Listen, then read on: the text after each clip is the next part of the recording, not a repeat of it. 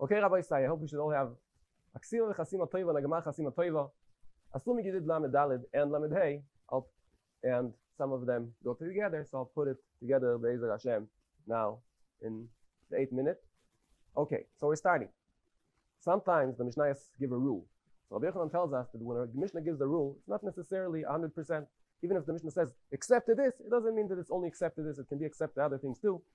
Like we see by Eruv, it says you can use for Eruv any type of food besides water or salt, and it's not the only thing. Also, you can't use mushrooms because also they don't give you any, they don't sustain you. So over here also, we have a rule. It says that the woman is obligated in every mitzvah asay, if it's not zman gromo, if it's not has to do with time, and she's patur, that she doesn't have to do any mitzvah asay if it has to do with time. It's called hazman gromo.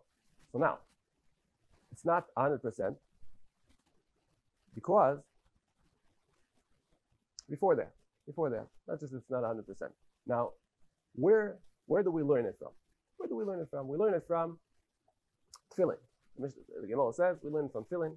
Tefillin is hukash. There's a hekesh between Torah and tefillin in the first parsha of Kriyat Shema and in the second parsha of Kriyat Shema to tell me that the same way we know that ladies don't have to learn Torah, they're not obligated to learn Torah as we learned before. They're also not obligated to wear tefillin. And from tefillin, I learned the whole Torah. The same way that tefillin is a mitzvah saseh, which has to do with time. You only do it in day. You don't do it on Shabbos. And ladies don't have to do it. So too, they don't have to do any other mitzvah saseh shazman grama. For example, lulav, for example, shofar. They are obligated in some mitzvah saseh, which are zman grama, like matzah. And the reason is because matzah, the Torah says matzah is like chometz. Whoever is obligated to not eat chometz is obligated to yes, eat matzah. And also hakel. Ladies are obligated to come for hakel. Now, the reason is it's not teaching me to the whole Torah that they will be obligated also in mitzvah saseh, that the zman is grama. We don't learn from here to make them chayav in every mitzvah saseh, shazman grama. It's because it's shnei ksuvim aboim ke'echad, because hakel is not needed. It's extra. So it comes to teach me that don't learn from matzah and hakel to other mitzvahs. Now, there is an opinion that says that we do learn from shnei ksuvim aboim ke'echad.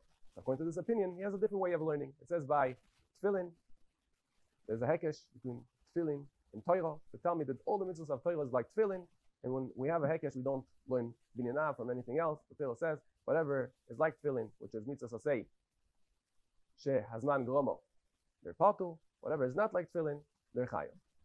According to Rabbi Meir and Rabbi Yehuda, as we're going to see, they hold that tefillin is all the time. It's in day, it's in night, it's on Shabbos, it's on Yom Tov, it's always. So then tefillin is a mitzvah saseh, which is not hazman gromo. So Rabbi Meir doesn't have a problem because he says, I hold that shnei ksuvim aboim ke'echad ein melamdim. So you can't learn from matzah and hakel to make them obligated in mitzvah saseh shazman gromo. But according to Rabbi Yehuda, he holds that it is melamdim shnei ksuvim ke'echad. So how does he know that they not to learn from matzah and hakel? Because he says that together with that, they also have the mitzvah of simcha. Simcha and Yom Tov, ladies are also obligated to do it, and that's also a mitzvah saseh shazman gromo. That's not like Abaye, who says that ladies are not obligated in mitzvah of simcha. It's the obligation of the husband to make her happy. And also when we find the mitzvah by almana, it means that if you're supporting an almana, it's your obligation to also make sure she's happy in the chag. Now, the mitzvah of tefillin, the man doma that it's hazman gromo, and the mitzvah of re'iyah, which are also zman gromo, and both of them, ladies are potul. Re'iyah is bringing a korban in the chag. They're both ladies are potul. So why don't we say the shnei ksuvim aboim ke'echad? Because they're both needed. Because if it wouldn't say re'iyah, I would think to learn from hakel. Now, the same way they're chayav and hakel, they're chayav also in re'iyah. If it wouldn't say by tefillin, I would think to learn tefillin from mezuzah, which is also next to it in the first parsha of Kriyat Shema.